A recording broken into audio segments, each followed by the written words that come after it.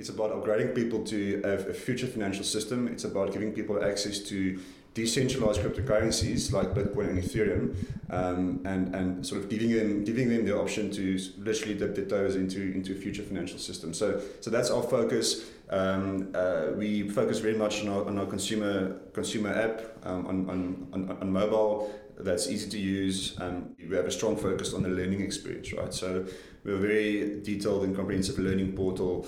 We're doing a couple of interesting educational series now with Times Live and with Business Insider South Africa also. We're going to continue this learning experience. So for us at Luno, I mean, we're all about giving people the opportunity to upgrade their finances to something that's better than the way we're currently doing money. And that is our long-term vision.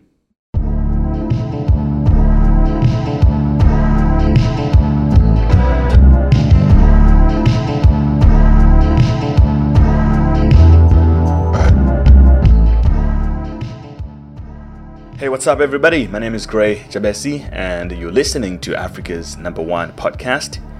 That's the Grey Ave Podcast on iTunes, Spotify, SoundCloud, and all the other podcasting platforms.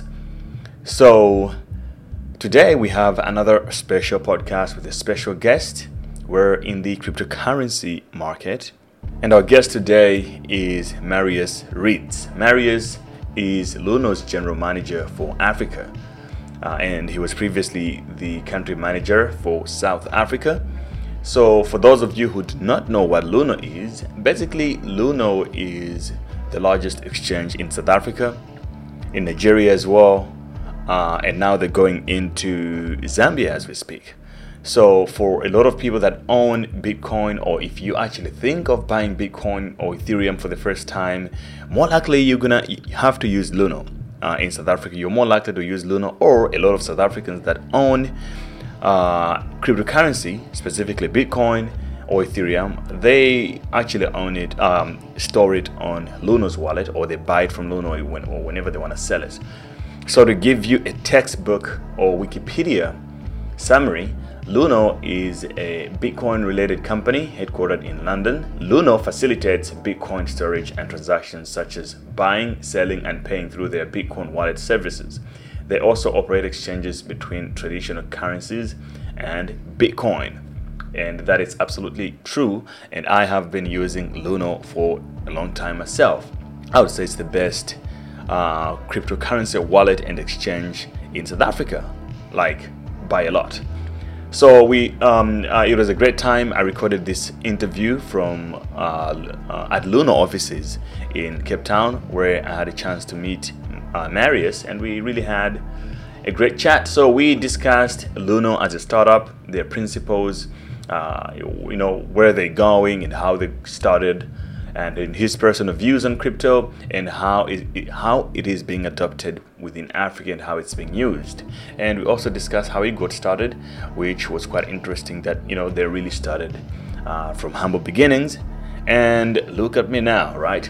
So I hope you guys enjoy this. You can find Marius at Marius_Reitz on Twitter. That's MARIUS_REITZ, or Z, depending on where you are in the world. And if you're not on Luno yet, or you do not own any Bitcoin and you really want to get started, I would suggest that you go through my website. There's a link that will take you to Luno. You just go to greyjabesi.com Bitcoin in the Bitcoin tab, or the crypto tab. Gives you an introduction of what Bitcoin or cryptocurrencies are, and there I have a link to Luno. That means you can get signed up and get a Luno wallet, or you can actually just go directly to Luno's website and get yourself a wallet and get started. Because I think if you listen to the Grey Ave Podcast and you don't own any cryptocurrencies, it just doesn't make sense, right? So I hope you guys enjoy this, and I'll see you at the end.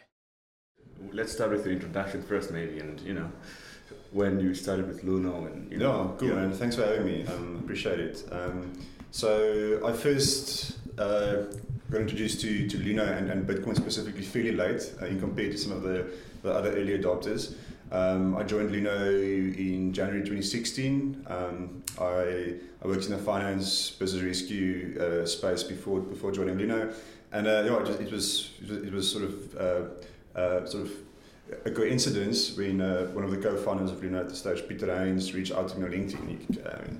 Power of social media, and I joined the finance team at Luno back in 2016. So I mean, did all the management accounts, consolidations, and then from there it just grew. My interest grew in this sort of in the potential of moving towards a global payments transfer of value system that's spread across the planet and that's secure and that's transparent, and my interest started to grow, and from the finance role I sort of moved over to the operations side of things, specifically payment operations, working on integrations to make it easier for our customers to deposit rands or to deposit euros or nairas into the Luno wallets so they can buy Bitcoin.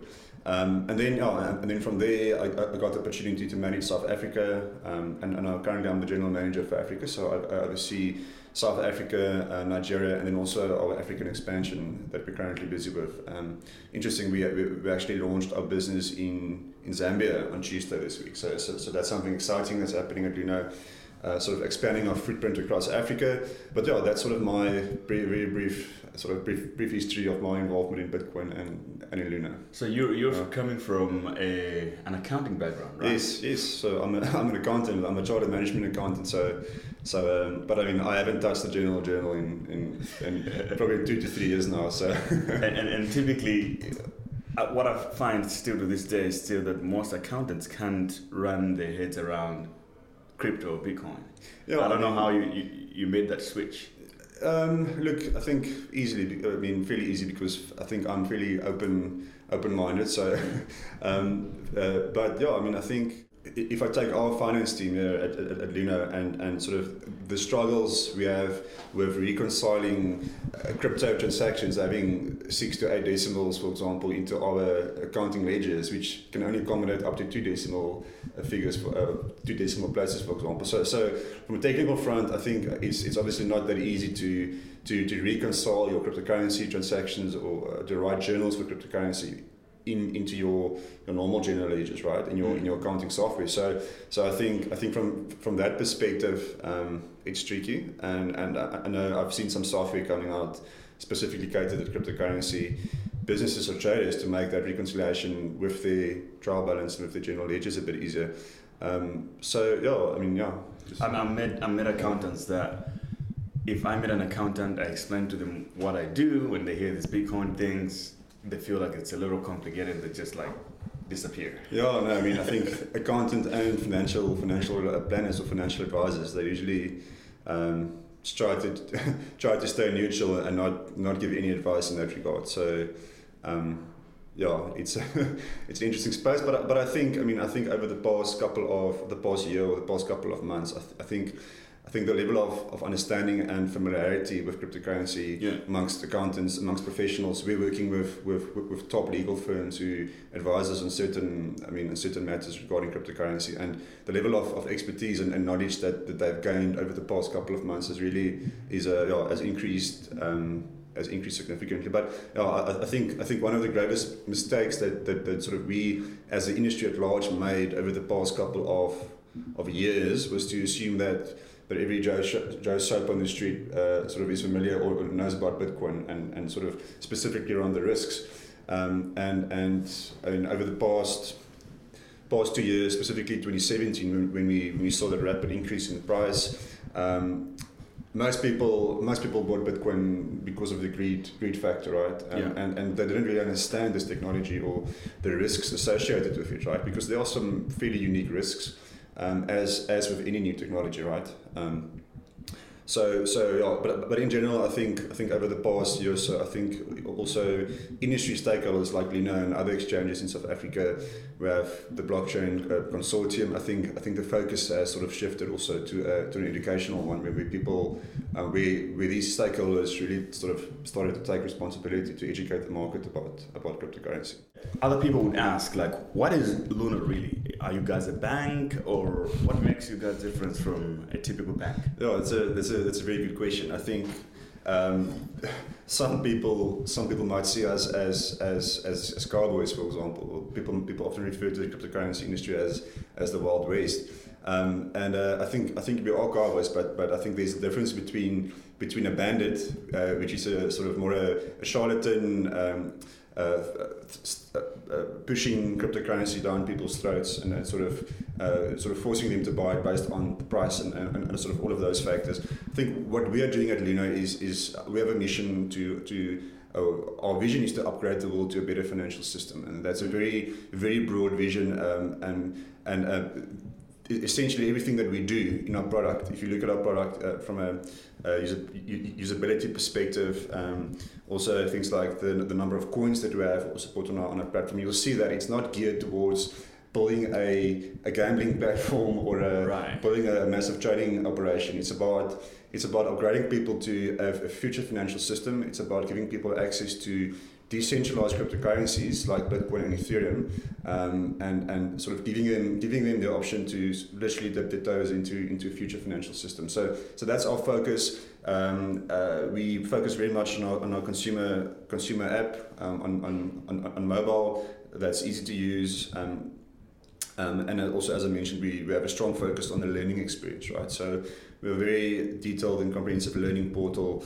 We're doing a couple of interesting educational series now with Times Live and with Business Insider South Africa also. We're going to continue this learning experience. So for us at Luno, I mean, we're all about giving people the opportunity to upgrade their finances to something that's better than the way we're currently doing money. And that is our long-term vision. Right. So, and when you look at the current financial system, and you're coming from the the accounting background, and looking at the other people that have stake in those, let's say the Reserve Bank, specifically South Africa. So you speaking on the other side of say, look, we're allowing people in the future of money or the better way of transacting. What's the other perspective of cryptocurrency right now? Look, from a regulatory point of view. Look, I think it's a very broad question, and I think at a foundational level, a very important aspect about money is the mental construct around it, right? Because we're using money the way we currently are because that's how we've been taught, right? But that doesn't mean that we have to use money in the same way that we've been doing that, right? So if you go and read up about the history of money, you can. There are very good books. Neil Ferguson wrote the book The Ascent of Money. Yuval Harari is a sort of acclaimed author. He's written extensively about the history of money. In the British Museum, there's a dedicated exhibition about the history of money. But something that all of those historians and all of those write-ups about money has in common is that constant change is part of the history and will play an important part in the future of money. So if you look at Africa, for example, specifically, we've had Thabo Mbeki, for example, gave that brilliant speech in 1996 where he spoke about being an African and the African Renaissance and which really focused on togetherness and when you pool resources together, amazing things can happen for the better of humanity. Things like he focused on things like freedom of speech, democracy, etc., etc. But money really is no different, right? So we've had a couple of experiments and projects in the past, of which I think the most famous one is the euro, for example, where we've had 28 to 29 countries come together and said, listen, let's break down these barriers and let's use a single monetary unit, which is the euro, and the things that did to things like costs for remittances, e-commerce costs, fees to the consumers, intercontinental trade that increased by 52%, for example. That's all strong reasons why we believe that the world is due for an upgrade to a common currency, for example. So from a regulatory perspective, I think it's still challenging because we still think in terms of nation states. We have borders, and you have to pay 10 to 20% commission on cross-border transactions, essentially, and there are regulations in place protecting that, regulating that industry. And now we have a currency that without any single central person's authority can be sent seamlessly cross-border in close to real time and at a very low cost. So I think that's something that regulators are still grappling with at this stage. The exchange control element was side to these cross-border transactions. But yeah, I mean, I think the way the world thinks about and uses money is changing, whether we like it or not. People are starting to think differently. They're starting to reimagine their financial futures. And I mean, I think we can draw a comparison, and this is probably the most popular one that people use, is called the comparison with the communications industry, right? So our technology enabled the way we communicate with each other. Our technology scaled that process, right? From post to emails, from landline phones to WhatsApp phones, and we think that decentralized cryptocurrencies like Bitcoin can help money to catch up with other information systems. Yeah, so while we're still on the regulation, give me an example. If you're in South Africa right now, you buy Bitcoin. I know you guys do KYC, yes, which some people in the Bitcoin maximalist find it problematic because they think it has to be anonymous and all that stuff. Yeah. So you're regulated almost pretty much as a bank almost. Look, yeah, because you have to do your identification and the proof of residence and stuff. So currently there are no legal requirements on Luno to do that. We self-regulate, and so does many other of the more legitimate cryptocurrency exchanges or platforms across the world self-regulate, right? Because I think firstly it's the right thing to do. We need to ensure that this environment and that our platform is safe for people to use, right? So we need to try and eliminate and keep all the bad actors out, and that's why we self-regulate. But also we've been self-regulating since 2013. So we're following the same guidelines and processes as traditional financial institutions, right? With regards to, you mentioned, know your customer. So that's a process whereby new customers must provide their ID documents and proof of address, for example, before they can actually open an account with Luno. The only difference is that we don't have the brick and mortar stores, right? So the entire process is digital, and an account can be opened within 2 to 3 minutes, essentially. So it's a very seamless process. But the reason why we self-regulate is because, firstly, as I said, we need to ensure that our platform is safe for people to use. Secondly, we anticipate that regulations will come into play in the future. So sort of having that proactive mindset will really help us when regulations come into play to not reactively go and KYC 2.5 billion customers, for example, right? Yeah. So yeah, and then thirdly, it's the right thing to do. I don't think cryptocurrency in the next 10 to 20 years will completely replace the current financial system. So banks and cryptocurrency platforms will coexist for the next couple of decades even. And what we are building is we're building a bridge between the current financial system and this future financial system that we've spoken about. And in order to build that bridge, and in order to give customers the option to participate in this new economy, essentially, we are very dependent on bank partners, right? Mm-hmm. Bank partners, payment service providers. And unfortunately, because of regulations that's being imposed on them and because of uncertainty in the market, a requirement on us is to KYC and to know our customers, right? So that's just part of the process. Part of the process, yeah. And then, have you ever been approached by SARS, or do you have stories of your customers that they had to deal with SARS and stuff, and how do they personally perceive that?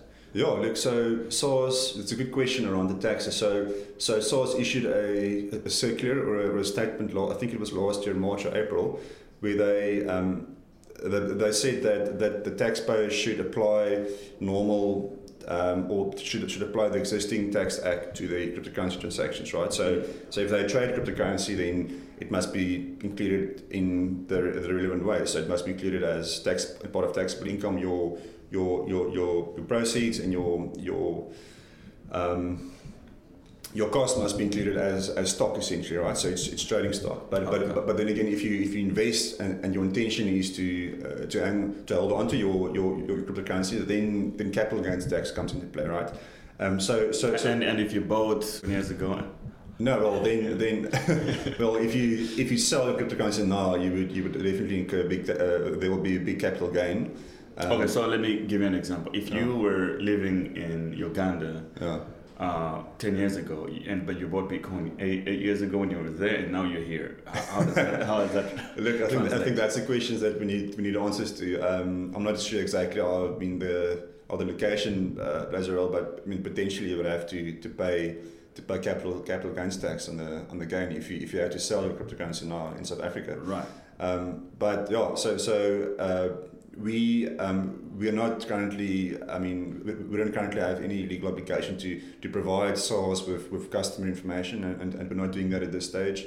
But what I can say again, it's the right thing to declare your taxes, right? I mean, if you realize gains on your cryptocurrency investments, then I think it's the right thing to declare those to SARS. Yeah. Right. And where do you see Luno in the future? We have seen what Coinbase is doing. They're turning some custodial services there, which I think they might end up becoming a bank, looking at how the US regulations is going towards. I don't know if you guys do you think you're going to go towards those lines? Look, yeah, I mean, I think currently our focus pretty much, I would say 80% of our focus currently remains on our consumer wallet, and building a really easy to use and seamless application that people can use. I think, as I said earlier about the level of sort of education and familiarity, it's the level of familiarity specifically amongst South Africans about crypto is fairly high. But people still don't understand the risks of cryptocurrency, and so I think the challenge still, and we're at the early stage of this, right? I think we see the sort of this evolution playing out over 3 stages. Firstly, the asset phase, then the transaction phase, and then sort of the decentralized phase. I think they're currently fairly early still in the asset phase. So people tend to be fixated on future use cases and try and front run innovation by trying to solve problems that we might have in 10, 15 years time. Where I think currently the biggest issue is educating people about cryptocurrency from a grassroots level. Yeah. So I would say probably 80% of our time still goes into building that user experience and creating a sort of educational rich experience, and then also expanding our product offering to more markets, right? I think I mentioned earlier that we launched in Zambia on Tuesday. So taking cryptocurrency to more people across the African continent, across Europe and across Southeast Asia. But then also 20% of our time, I would say probably at this stage, we're starting to look at other options, partnerships. Simple things, for example, a while back, a couple of years back, we spoke to a media company specifically around payables, right? So if you go into the Financial Times and you want to read an article, that annoying notice pops up. You have to pay $1 and then you have to enter your credit card details and your address and all of that. Yeah. It's really annoying, and obviously you don't want to have your details, your credit card information sitting on each and every website, right? So something as simple as having an option on a media site and just tapping the Bitcoin or the Luno logo and you go through that paywall. And at the time that they said, listen, it's a great idea, but how many customers do we have, right? And we said, okay, at the time we think about 20,000 customers. They said, listen, okay, it's a great idea, but come back when you have like 1 million or 2 million customers, and we now have 2.5 million wallets across all our countries. So I think the time is right, and that's why we're starting to spend a bit more time on new business opportunities. So we are currently expanding our Luno for Business platform. So we're busy streamlining and building a sort of better experience from a business account. So people can open business accounts with Luno in future. I mean, we discussed earlier also, but we had an OTC desk back in 2016. So those are things that we are looking at sort of going forward, not in the short run, but things we're starting to think about. And also building out our exchange product to something a bit more robust for the traders that they can. Oh yeah. As a trader, I can relate to that. Yeah. I need stop losses and stuff. Yes. Yeah. So from what you have said, you don't really focus on having as many coins as possible, like any other exchange out there. Do you think that puts you in a position with competitors where they can pretty much take some of your market out? Well, no, I mean, absolutely. I mean, I think definitely. I mean, I think in South Africa specifically, we have a couple of other exchanges focusing on supporting as many coins as possible, whereas we took the approach to support Bitcoin and Ethereum, which is. But I have to say though, your platform is pretty smooth than all the exchanges that I've used that have many coins. There's so many problems out there. No, look, it's a constant process to improve that and to make the onboarding so the onboarding process a bit easier. And all of that, and also deposit methods, right? It needs to be easier to get rands into your Luno wallet, and those are all things that we're currently working on. But to answer your question around the coins, so I think probably one of the most important reasons why I have not added 10, 20 different coins is the complexity, right? Not only from technical perspective of actually adding those coins and building custody solutions for those coins, but also from an industry and a customer education perspective, right? So I think people are still struggling with understanding Bitcoin and Ethereum.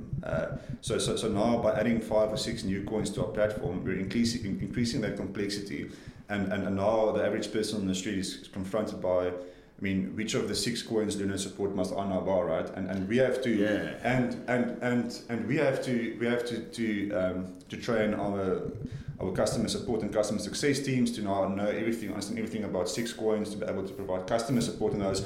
So not only from a security perspective and technical, but also from increasing the complexity to our consumers. But we're not Bitcoin maximalists or Ethereum maximalists at this stage. We are constantly assessing new options, new coins, and we have a certain criteria that we use to assess new coins. And when we feel the time is right, we will definitely support new coins. And I think, I can relate to what you're saying. I mean, I do peer-to-peer and OTC here, so I get in Africa the most used wallet is blockchain. So if I'm selling in countries like Malawi, and blockchain has so many cryptos out there, it's like 60% of my customers who are interacting with Bitcoin for the first time, they give me a wrong address because they usually take a Litecoin address first or an Ethereum address. So you actually right on the customer side point of view. And why did you have a NetBank account? NetBank account? Yeah. Look, no particular reason. I think we obviously have FNB and Standard Bank accounts. I think it's more a case of internal resources and prioritization of. I mean, I would love to have a NetBank bank account and have it integrated, but I have to compete with country managers in Europe and Southeast Asia for integrations. They also want their bank accounts being integrated, for example. Right. So I think the important message is it's important to have redundancy, right? So to have multiple bank accounts and to make it easier for people to deposit money. So obviously, same bank transfers reflect instantly, for example. But also in case, I mean, we've had many occasions where the bank application is offline for a couple of hours, or where there's any technical hiccups, and then customers must still be able to deposit funds, right? So it's having that backup, so there's no interruption in operations. But I mean, it's just a matter of choice. Just a matter of choice.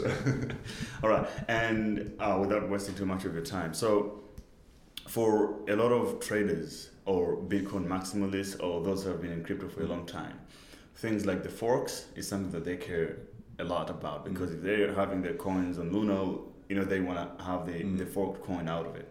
I don't know who make those decisions from your side, and how do you assess to actually come up with a final conclusion of what to do and move forward? Yeah, I mean, that's a good question, and I think actually we have a detailed blog post around our thinking process behind that. We supported the Bitcoin Cash or the Bitcoin fork, so customers had the option to withdraw their Bitcoin Cash coins, and I think for a limited period people could also sell their Bitcoin Cash on Luno for rands or for Bitcoin.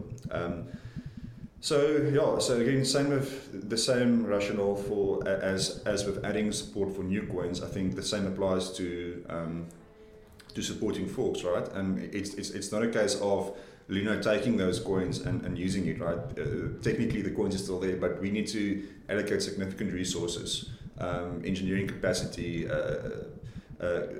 our sort of developers to build the infrastructure to support those art forks, right? So again, there's a security element to it, whether there's sufficient traction or support for that coin So in future we may decide to sort of to build that into infrastructure, and then people will have access to their coins, right? But at this stage, it's also around customer demand, right? So if there's a small fraction of your customers, 5% really understanding this fork and knowing what it is, versus 95% of your customers really wants a safe platform, and wants a platform that's safe and easy to use, then you need to listen to your customers and not allocate resources. I'm not saying we won't ever do it, but you also need to listen to your customers and sort of work accordingly. So. And one thing that comes out a lot from people that are just getting started and you recommend a wallet for them, the question they would usually ask is that, so if Luno had to get hacked, do I lose my money completely, or how are you guys? That's a very good question, and I'm glad you asked that. So we use, like many of the other reputable exchanges out there, we use a cold storage hot wallet storage system, right? So in simple terms, we store the majority of customer funds. We store in a deep freeze or cold storage process. So what that means is it's not connected to the internet. All those private keys we store offline in physical bank vaults across 3 continents, and it's not as simple as one director going to any of those vaults and just retrieving and spinning those keys, right? It's a process. You need all 3 continents to come together to put together a third of a private key, essentially, and only then can you really spin it. So it would have to be almost a third world war for people to really get access to more than 95% of customer funds, right? But then we have a hot wallet, right? And we use that to process customer withdrawals, and that's connected to the internet, right? Yes. But what we do there, we have very sophisticated internal controls around the access to that, and we also use BitGo as a multi-signature partner, right? So BitGo must co-sign any Bitcoin transaction that leaves our platform. And then we have certain safeguards in place should there be attempts on the hot wallet. But as I said, it's really only a tiny percentage of total customer funds that sits in the hot wallet. Do you then? I think let me just jump to this question. Actually, have you realized that in Africa it's easier for people to understand Bitcoin than in developed countries? I don't know if you've... Look, I think in Africa people really think about the use case. I think specifically maybe around payments, right? Because of the challenges people have in Africa getting access to US dollars, which is still king in many African countries. So, and we're seeing that in Nigeria, for example, where we operate people buying crypto for payments, for remittance purposes, right? So in South Africa, our research indicated last year that around 80% of people buy cryptocurrency for investments, but in Nigeria that figure was slightly different. So businesses and individuals buy Bitcoin for the ease of doing business. Exactly. Right? They don't even know what hodl is. So it's just an easy way to move money, easy and sort of easy and secure and cheap way of moving money across a global network. So, yeah. So what's coming up for Luno in 2019? And if the market goes bullish, do you experience a different type of dynamic that you have to deal with that probably would change your roadmap? Or? Look, I think if the market becomes bullish, I think it's actually nice because it gives us a breather to really work on the important stuff. So in early 2018, after that crash, the volumes did drop a bit.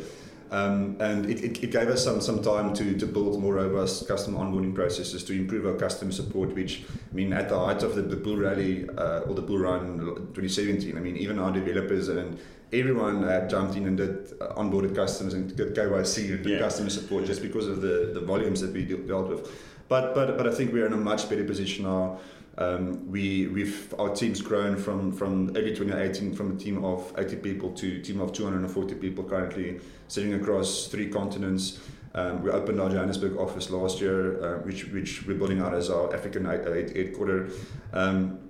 Things to look out for in 2019 is more country launches. So we launch in Zambia. We're launching hopefully in East African countries over the next 3 to 4 months. We're expanding across Europe, so we have a focus of expanding and localizing our product across countries in Europe.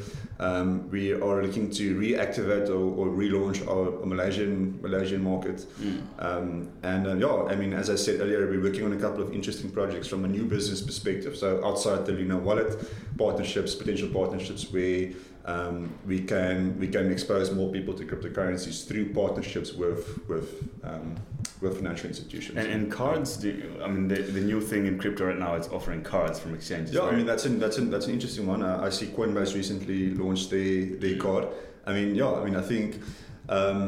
think making it easier for people to spend cryptocurrency, I think, is important. I think a couple of things. So firstly, there needs to be customer demand. So we'll certainly sort of test the demand amongst our customers, and if it's something that will only be of value to a small sort of, or only have a marginal impact on our customers, then probably I would say we probably won't launch that in the short run because it won't be of use to the majority of our customers. It's a nice to have and a value add, but I also think that we're currently still in this asset phase where people buy cryptocurrency for investment purposes predominantly. But there's a tiny percentage of people that will start to use it for payments, right? And I think that's important, as you mentioned, are the cards and making it easier for people to spend their crypto. Especially when you hold crypto and you travel, you sometimes just want the card. And Yes. So as I said, we'll assess the demand for that, and then but it's definitely something that our new business function will be looking at. On your first day at Luno, walk me through that day. How was that like? So I arrived at the office. I got my new MacBook. So it was the first time I ever worked on a Mac. So I think that's a perk that the tech and the fintech industry offers to work on cool equipment and stuff. So during those days, it used to be BitX, right? BitX, yeah. So it was BitX. So we were in a tiny office in Long Street in Cape Town CBD, literally next to 20-7. 10 people in the office. Half of the people did customer support, and the rest worked pretty much across functions. So my first day at Luno, I remember I had to help with month-end accounting and reconciliations and stuff, but I also ended up doing some compliance work, doing some onboarding customers, so checking IO documents and verifying that. So it was a mixed bag of things, but it was very exciting. And how many customers did you have at the time? Sure, at the time I think 10 to 15,000. Okay. And that was early 2016. So, and then currently we have 2.5 million. So when did you went the Luno way, and what does Luno mean? So good question. So we decided to rebrand our business early 2017, and so a bit more sort of background to the name. So Luno means moon in Esperanto. Esperanto is a fairly new young language that was initially created to become a universal language. It didn't really happen. I don't think the adoption of the language was that high.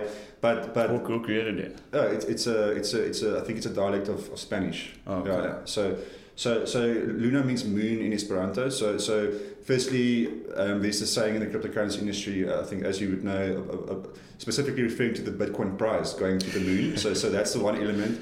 The second element is more linked to Esperanto, which is this global future language, and same with Luno and with cryptocurrency having the potential to break down barriers and unite the world and becoming a sort of a global reserve currency. And then thirdly, also sort of thinking of the moon as this concept where you can, when you reach that point, you stand and you look back to the rest and the redundant financial system so there's a lot of meaning behind that, but then also, I mean, it's an easier word or a name to build a brand around. There's much more that you can do from a visual perspective and from a creative perspective, right? So that will also made the decision a bit easier. Yeah. BitX referred to Bitcoin exchange, right? And we weren't really building a Bitcoin exchange purely, right? We were building a new way of thinking about money and so. What have you thought then? I mean, in terms of, on average, how long does it take you to get a customer to get at least an average understanding of what Bitcoin is?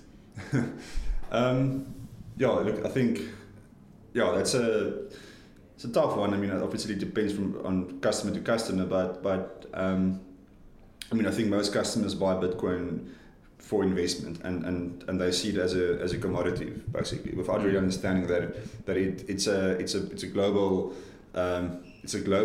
decentralized transfer mechanism without any central form of authority, and I think it takes a while for people to understand really the different use cases of Bitcoin, and we often try and explain it to customers by saying it's similar to gold, but people often refer to it as digital gold because it has same characteristics as gold, but it's also a payment system, right? So people often tend to then understand the sort of the concept, and sort of if you apply it to a real world example, right? Yeah.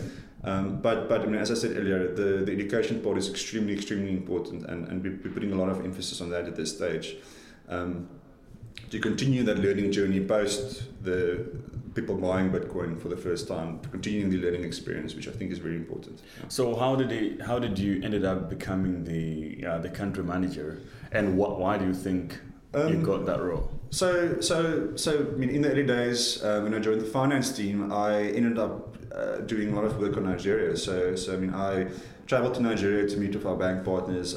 We hosted our first ever meetup in Nigeria back in 2016, and sort of I was in charge of hosting that meetup, and I think because of my dealings with Nigerian regulators and banks, and also in South Africa from an early stage, even though I was in the finance function, I think because I had those connections and because I had a bit more experience working in Africa, I think that was one of the reasons. And also, I mean, as I said earlier, I have this accounting background, but I never saw myself as becoming an accountant, right, or doing accounting work for the rest of my life. So I was always on the lookout for a new challenge.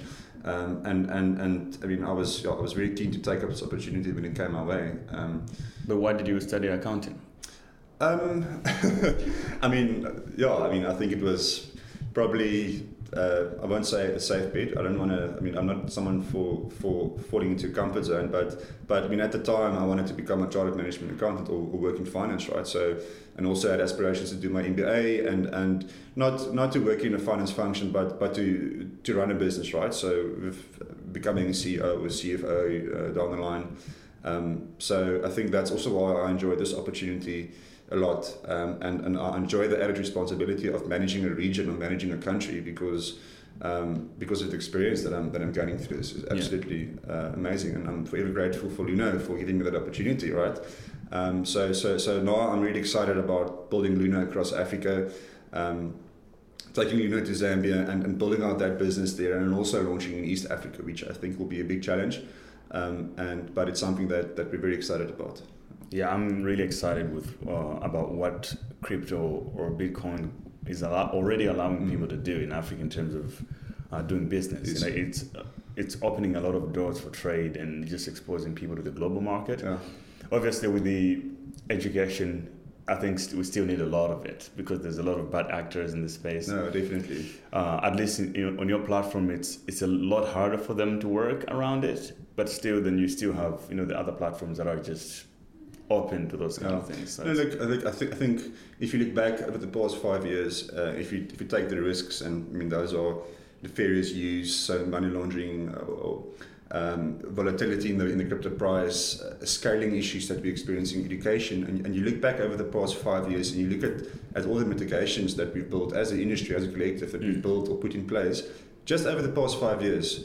From a money laundering perspective, it's becoming much easier for crypto companies to monitor cryptocurrency transactions on the blockchain, and we have great examples of instances where we use technology like Chainalysis and Elliptic to prevent people from laundering money. How does that work? Oh, so it's a technology essentially that picks up trends on the blockchain, right? So if a Luno customer sends the cryptocurrency to another known address, right? For example, a Bitstamp hot wallet, then we would know that it's going to Bitstamp. Or right. if there's a darknet hotspot, right? Then over time, Chainalysis or Elliptic would pick up those trends and identify that address as being used for illicit purposes, right? So then we have technology in place to monitor and sort of build spiderwebs to see where people are already sending their money to. So that's one example. I think, from a volatility perspective, I think at least over the past 12 months, we've seen the price stabilizing to some degree. And people tend to be fixated on the price, right? I mean, but if you zoom out and you take a step back and you look at it over at the price movements over the past 10 years, you'll see that we've been through 12 or 13 of these bull runs, and then there's a slight pullback, another bull run. But over the past 10 years, I mean, the price is currently sitting at I think roughly $6,000. If you look 10 years back, there's great growth in the price, but obviously people need to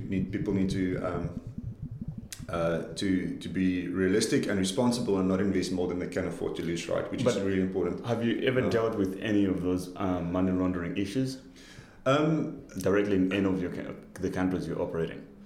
Look, no, obviously, I mean, we've had cases where we've identified people using cryptocurrency for the wrong reasons, right? And what are the wrong reasons?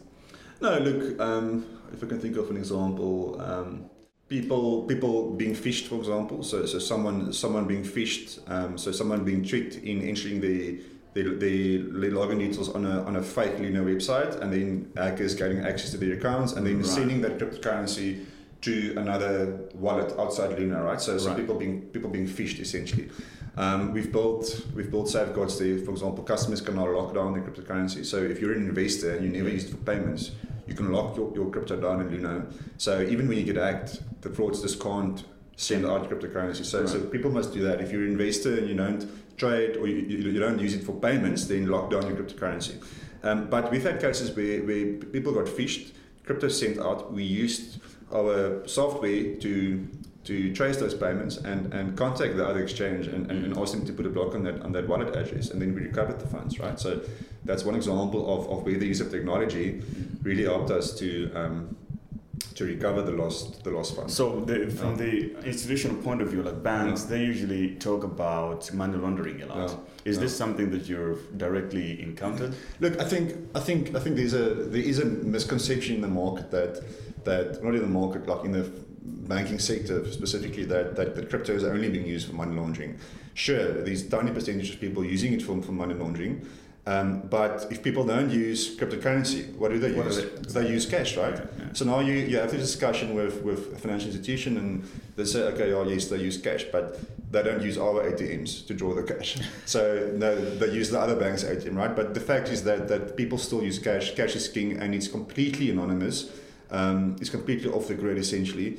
And with Bitcoin, we at least have this pseudo-anonymity, right? So there's this level of transparency where through the use of technology, and the technology is improving day by day, we can pick up these trends and we can limit the impact of money laundering. But sure, yes, it is happening. There's no denying that, but to a lesser extent as to what's being reported in the media, and to what's being discussed behind doors at banks and financial institutions. Awesome. I think we can end it here. Awesome, man. Thanks. Cool. Hello once again, and that was the end of our conversation. And just before you go, just want to communicate a few things with you quickly. If you have enjoyed any of the podcasts or this specific podcast episode, I would appreciate it if you share it with your friends and family through your social media, Twitter, Facebook, etc., as well as write me a 5-star review on iTunes or Apple Podcast app. That would be fantastic. It helps me flourish and sustain this podcast as well. We also on other platforms like SoundCloud, Stitcher Radio, and all other major podcast platforms. So whichever way you're listening to it, I would appreciate it if you leave me a review. You can also subscribe to the Grey Ave Podcast through my website, greyjabesi.com, greyjabesi.com. There you also find some of the blogs that I'm writing sometimes, and you get notified as soon as the new episode has been published. Until next time, enjoy and be productive. Thank you.